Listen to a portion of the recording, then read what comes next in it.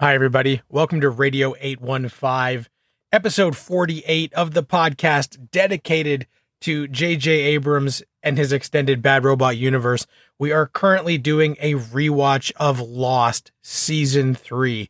Today, we are talking about episodes 8, 9, and 10. Season 3, one of the crazy runs going on right here. These three episodes vary so wildly in quality. Marcelo, the first episode up is Flashes Before Your Eyes, a Desmond episode that finally starts to add more intrigue to Desmond Hume, lets us know what is going on, and features some big ideas that will carry over for the rest of the series. What did you think of Flashes Before Your Eyes? First off, this episode took my heart out and set my heart on fire.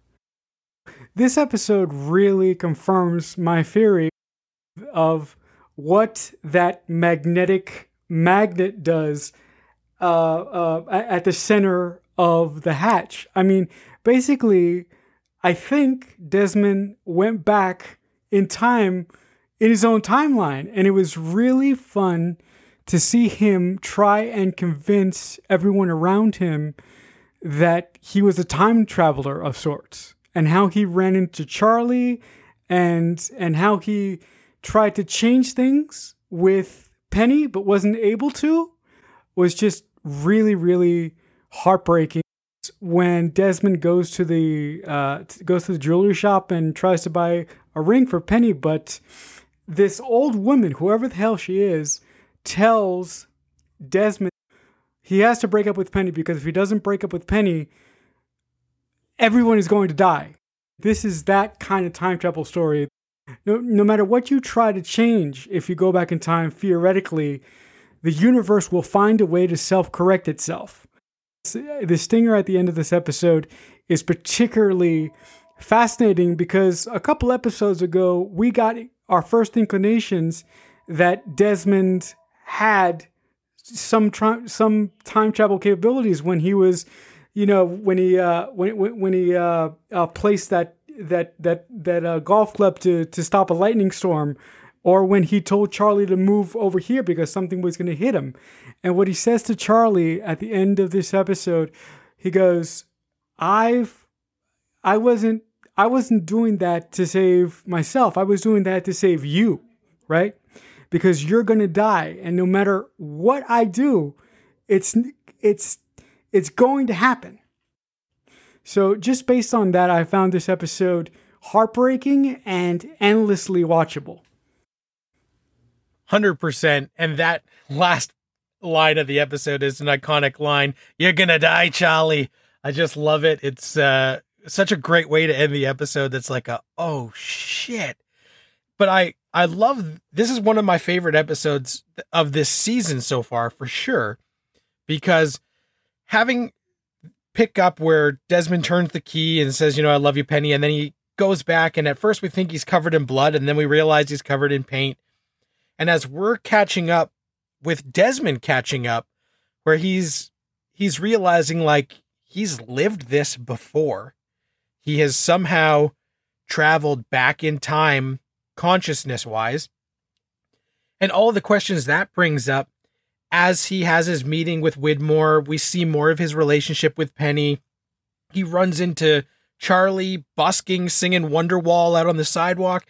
So all of this stuff really is cool and adds like a lot of questions, like what the hell happened? How is Desmond reliving these days? But that pawn shop moment is the real what the fuck of this episode, because when that old lady says, you don't buy the ring, you don't propose, if you don't do these things, Desmond David Humes, every single one of us is dead. It's like, okay, so this is not some sort of like weird hallucination. Like he is consciously back in time, and there are other people like timekeepers, like the TVA from Loki, who are trying to make sure that the timeline stays intact and doesn't deviate, which then gets us starting to wonder, is this somehow related to the island? Is this related to Dharma? What the hell is going on, but in the best way. So all of the stuff that they present in that episode endears us more to Desmond, makes us like Penny, and adds so much what the hell is going on with time travel and fate and all of these questions that Lost always likes to play with, but like times 10. So I loved that.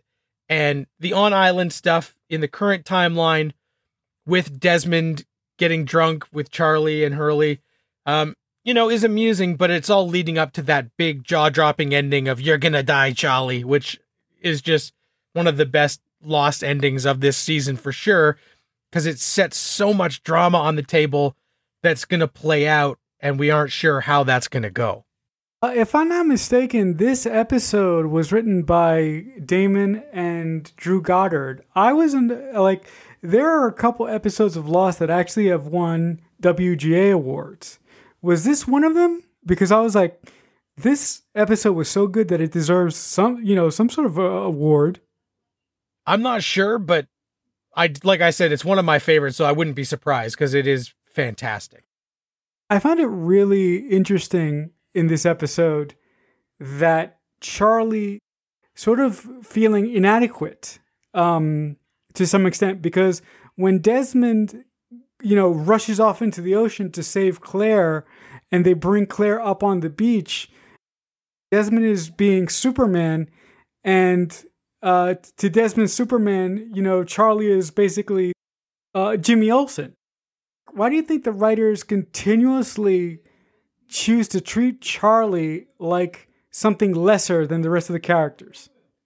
I'm not sure if it's the writers treating him that way or just putting him in situations where, because of his own insecurities, he can feel that way. Because in those moments, nobody could have known Claire was drowning.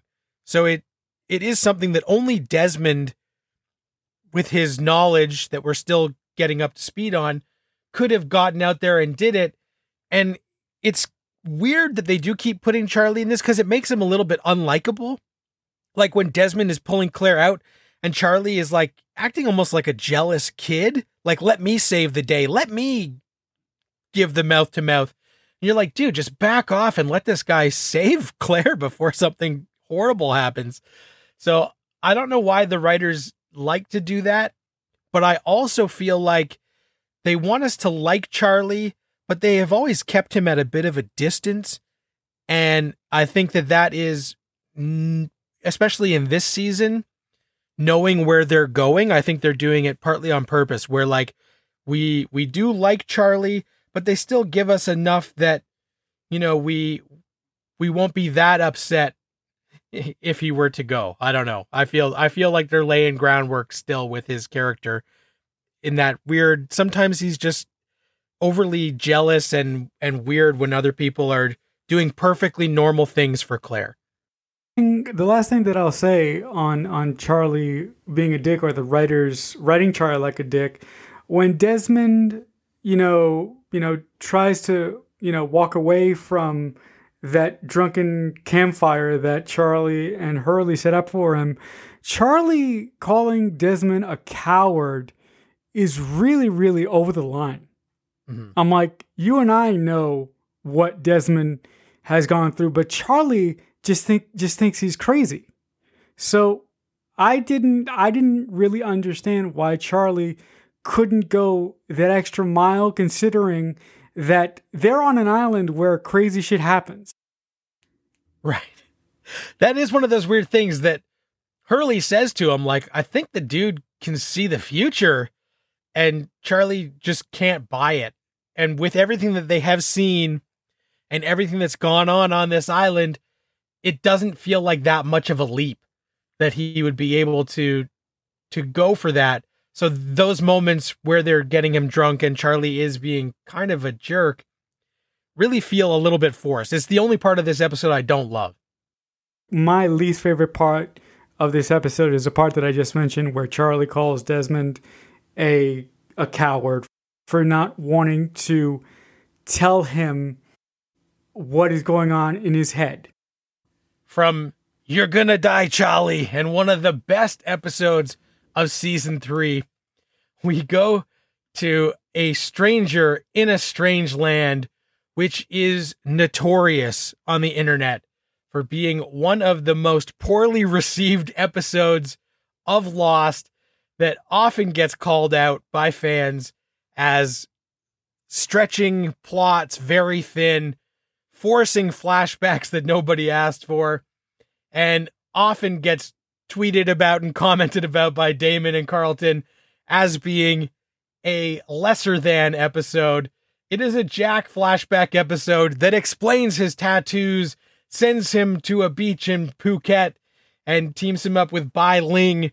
Marcelo, how do you feel about Stranger in a Strange Land? I particularly liked it for kind of two things. One, I couldn't believe what Sawyer was singing when they were making their way back to their island. I was like, if Matt doesn't bring this up on the show, I'm going to find a new co-host. But now hearing you say that when this episode aired back in the day, it makes a lot more sense. I mean, because like I didn't really understand why the island has an HR department. Right. I was like, what the hell is this all about? I understood the others wanting to hold Juliet responsible for what she did. To have a particular character that we've never met before show up out of the blue and basically be like the traffic cop on the island while Ben is incapacitated, really, really crappy. I didn't like the flashback story with Jack in China or wherever he was. Like, I just found that to be like unnecessary. Yeah, super unnecessary. And just the whole flashbacks are the part that really strains this episode, because it's not as interesting as I feel like they thought it would be. And some of the acting going on, not from Fox, but like all the supporting people, are just not as good. It's just feels off and a little bit clumsy. Like there's a big section where Jack is going to fly a kite on a beach. And it's like, why is this grown man trying to fly a kite on a beach? Like, I just don't, it's stuff that people just don't do. But, and you mentioned it, and I was going to mention it. There are actually two, what I feel are like Spielberg shout outs in this episode. Obviously, Sawyer, as they're in the boat, starts singing Show Me the Way to Go Home, which is famously sung in Jaws, my favorite movie of all time. And so I loved that. That was amazing. And in the flashbacks, there's that little kid who keeps calling him Dr. Jack, Dr. Jack.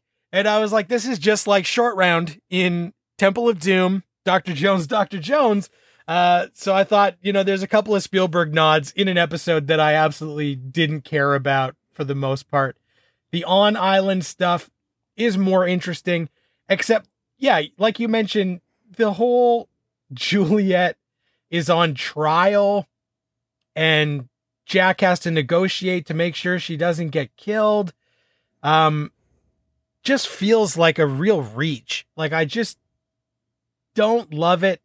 And, there's a jury and a verdict coming down and you're like, what the hell? I feel like the way that we've seen the others operate, the fact that they would hold a meeting and vote because of her actions just doesn't seem like something they would do from what we know about them. So it just, a whole lot of this episode feels off. There are moments here and there that make it still worthwhile in terms of the overall mythology, but their individual scenes are just not working at all. The other thing that really irked me, and I didn't understand why it was there, for some reason, the writers thought that it would be a good idea to keep hampering on the Sawyer and Kate relationship, and just, it didn't.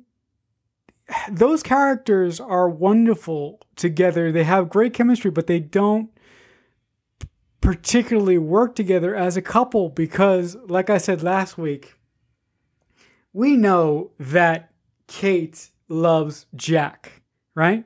And if you didn't understand that from the last episode that we covered last week, you're a bit rough. So I didn't understand why the writers spent so much time trying to drive a wedge between Sawyer and Kate. We are not even going to have these characters end up together. I guess they just needed something to write while they were walking through the jungle with Alex's boyfriend. Right. And I think you're right. Like it just feels like a filler where, they kind of know that this couple's not going to work out, but they have to find the way to get there. So it's odd. And I do think that, it's strange that we're driving the wedge immediately. And when Sawyer lets Carl go, Kate gets pissed off, and, Sawyer calls her out saying she feels guilty for screwing Sawyer. And so it's just, a lot of this episode feels off and unnecessary. At the end of the dumb trial, and they basically sort of excommunicated Juliet by marking her. At the end of this episode, Jack and Juliet are on a boat. And I'm curious, Matt, when you were watching this back in the day, you didn't actually think that Jack was going to get off the island, did you? No, I don't think I did. I think I just figured like they were hanging out, but there was no escape sort of at this point. I can't remember exactly where my head was at, but I don't think I thought that. How about you?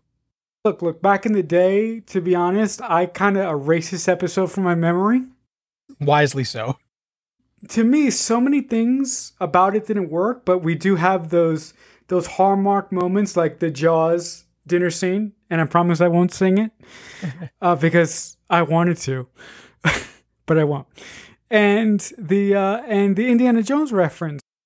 I almost thought that Ben just wanted to tell Jack and Juliet that he was going to allow them to leave the island, but the boat was going to take them to their island, if that makes any sense. Right. A Stranger in a Strange Land is just a strange episode, and it's so weird that it comes sandwiched between that Desmond episode, which is amazing, and the next episode we're going to talk about, Tricia Tanaka is Dead, a Hurley flashback episode. And if you've been listening to the pod, you know that I love a good Hurley flashback episode. And this one, again, is another great one. And we get more layers of Hurley. And we get a lot of Hurley and his father, played by Cheech Marin, who I love. And seeing this relationship in the past, where Hurley's father has not been by his side, but comes out of the woodwork once Hurley wins the lottery. And at first, we start to think like, okay, the dad's just there for the money. But as the episode goes on, we find out that Hurley's dad actually does have regrets for not being there and not doing the right thing and wants to make amends. And he even tells Hurley, give all the money away. Like, I don't care if this money is cursed. And he even goes so far as to pay a psychic to lie to Hurley to try and get him over this curse, because he's trying to get his son to move on with his life and stop dwelling on these cursed numbers. And I just thought it was so nice that he says, give all the money away. I don't care. Just save enough money for us to fix this car together. And, we'll go on a trip. And Hurley says, well, I have to go to Australia. And his dad says, you know what? You do what you got to do, but I will be here when you get back. No matter what, money or no money, I'm not going anywhere this time. I will be here. And I thought that was such a nice full circle story sort of moment where so many people have terrible fathers on Lost. And even like Michael, when he was trying to change, everybody's riding him for not knowing enough about Walt. But this, we actually got a character who is starting to try and make amends and do the right thing. And there isn't some sort of downside, because when we thought he was there just for the money, we find out that's not his motivation at all. And I thought that was a really sweet, nice twist. And I thought Cheech was great in the episode, and having this Hurley story go on while the stuff on the island happens that's a lot of fun and uplifting was a really nice bounce back episode after last week's piece of crap. If you guys have been listening to the pod, and I assume you are, I have a humongous problem with parents who leave their children when they were really young. So it was really hard for me to accept that Hurley's father would come back in his life just because he understood that he's getting old now and he wanted a family, right?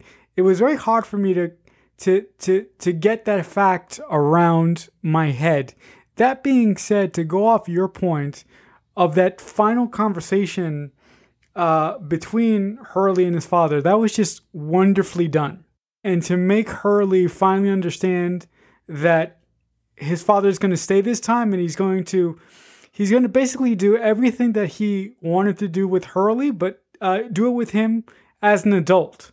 I thought that was particularly well done. The one thing is that I didn't like Hurley's mom in this episode. There's something about that actress that I don't particularly like. Maybe it's the Catholic imagery in this episode that's getting under my skin. Mm-hmm. But other than that, Hurley finding the Dharma van in the woods in this episode was just glorious. And and them having to turn the van over and then throw it down a hill to get it all started was just great. Yeah, I love that story. And jumping off your point about Hurley's mom, one of my favorite parts of this episode though is where she plugs the ears of the golden statue of Jesus and basically says that she wants to get railed. And I thought that was quite funny, playing off of her Catholicness. But the on-island stuff with the van, the Dharma van, finding Roger, and Hurley determined to get this van driving again, finding a way to take this hunk of garbage and turn it into something useful. And I love the camaraderie of him, Charlie, Sawyer, and Jin as they're doing this together. Just a bunch of guys hanging out, drinking beer, even beer that's 30 years old. And Jin is starting to learn more English, and they're really hammering that home so that hopefully soon Daniel Day Kim will be able to actually, interact with a lot more characters. But I just love that it's such a simple thing, but it's important to Hurley. It becomes this quest. And that moment when they do start the van and they roll it down the hill and it comes on and it starts working, and the radio cranks on, which is the song Shambhala by Three Dog Night. And I just love that moment is so triumphant with him and Charlie in the van. And I love when Charlie gets in the van and says, like, dude, if we're doing this, I'm with you. And, if I'm going to die anyway, then like, let's friggin' go for it. So I just love that. And then the closing moments of the episode, they carry over that Three Dog Night song into the orchestral version as we close out, as everybody is sort of winding down their day. And I thought that was just one of those really great choices where we have this rollicking moment, and then as everything slows down and we start to sort of shift gears, we still carry over that song, but it's the orchestral version, and everybody is just kind of relaxing and peaceful before we switch to Kate and Locke and Sayid in that final scene where she meets up with Russo and says, "I know where your frickin' daughter is, let's go." So I just loved that basically they put a nice bow on the episode before giving us that last minute action beat to set up where we're going from here. So I thought this episode overall really just a fun hang with a great backstory for Hurley. When Hurley's chicken joint got hit by a meteorite, I was like horny laughing. I love that particular moment. And the reporter, Trisha Takanawa. Trisha Tanaka gets killed. Oh my God. Yeah, but the thing is, I'm like, is she that like did Family Guy steal her name? Because I can't remember if I heard that name in Family Guy or Lost. I keep thinking maybe Family Guy took the character's name and they just moved it over, I think. You know what? I'm not sure who came first, but it's definitely very similar. Cause I even thought like, yeah, I think Family Guy has a character similar to that, when they did it. So I don't know. Yeah. I think this episode was a nice, like I said, a calm, soothing end. And then they kick off the action beats where Kate is bringing the team to go get Jack and go get Alex. And I loved that. So a mixed bag this week, 2 fantastic and 1 not as good episode. If you are watching along with us, next week we will be talking about episodes 11, 12, and 13 of season 3 of Lost. So give those a watch because that's what we'll be chatting about next week. If you want to reach out to us or have any questions or comments about the show, you can tweet on Twitter with hashtag Radio815. You can direct message us on Twitter at JJUniverse815. You can hit me up on Twitter at Matt Crandall. And Marcelo, Twitter's the best spot for people to reach you. What's your handle on there? I'm at CreekFanatic88. All right. So thanks very much for listening. We appreciate it. We hope you're having fun with Lost like we are. It's a great time. We will see you all next week. Until then, Radio 815 over and out.